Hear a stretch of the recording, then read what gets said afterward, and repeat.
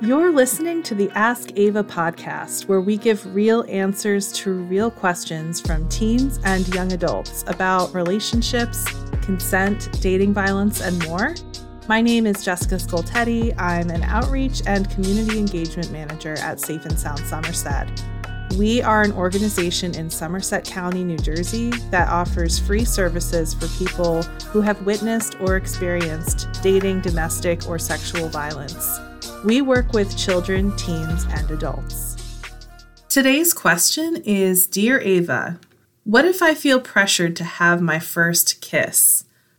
There's a lot of pressure in our world to do things, and one of those things that we've heard from teens in our community is the pressure to have their first kiss. We work with students as young as middle school, and this topic does come up sometimes, so we thought we'd talk about it. There's no special time to have a kiss. That's the great thing about it. There's no timeline. That means you can go at your own pace. Think about all the teen TV shows that we see, right? There's a lot of focus on dating and kissing. Even if all the people around you, in TV shows and movies, in real life, are having their first kiss, it doesn't mean you have to. And also, some people are asexual, which means they don't feel sexual attraction. You might also hear people describe themselves as ace, and more people are learning that language to describe themselves. So some people feel that pressure from the rest of society, like, why don't I want that too? And if you do want to kiss someone, and you haven't yet, that's okay. If and when you do, asking for consent or permission is the way to go. Something like, can I kiss you, works well. A lot of times we see in media that someone gets grabbed or forced into a kiss. That's not okay. That doesn't feel good. So really think about, if you and someone who you like are going to kiss, how you are giving consent or permission to do that. Remember, you might feel pressure to kiss someone, but only you and the person involved can decide when that is. So for example, you might have friends who say, oh, you and this person would be really great together, right? You guys should make out, you should kiss.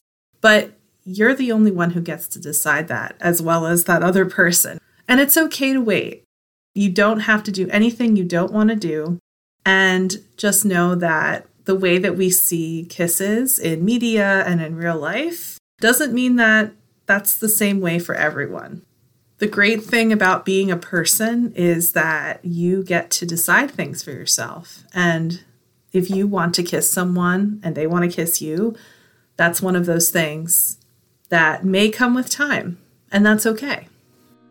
To speak with an expert about relationship or sexual violence, call or text the Safe and Sound Somerset 24/7 confidential helpline at 866-685-1122 for supportive listening, information, and safety planning.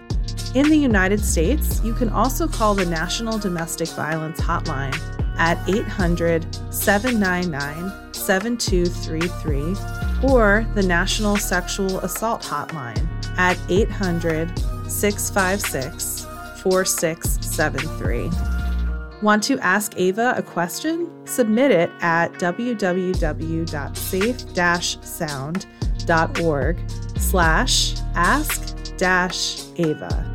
Thank you for listening today. Join us next time here on Ask Ava.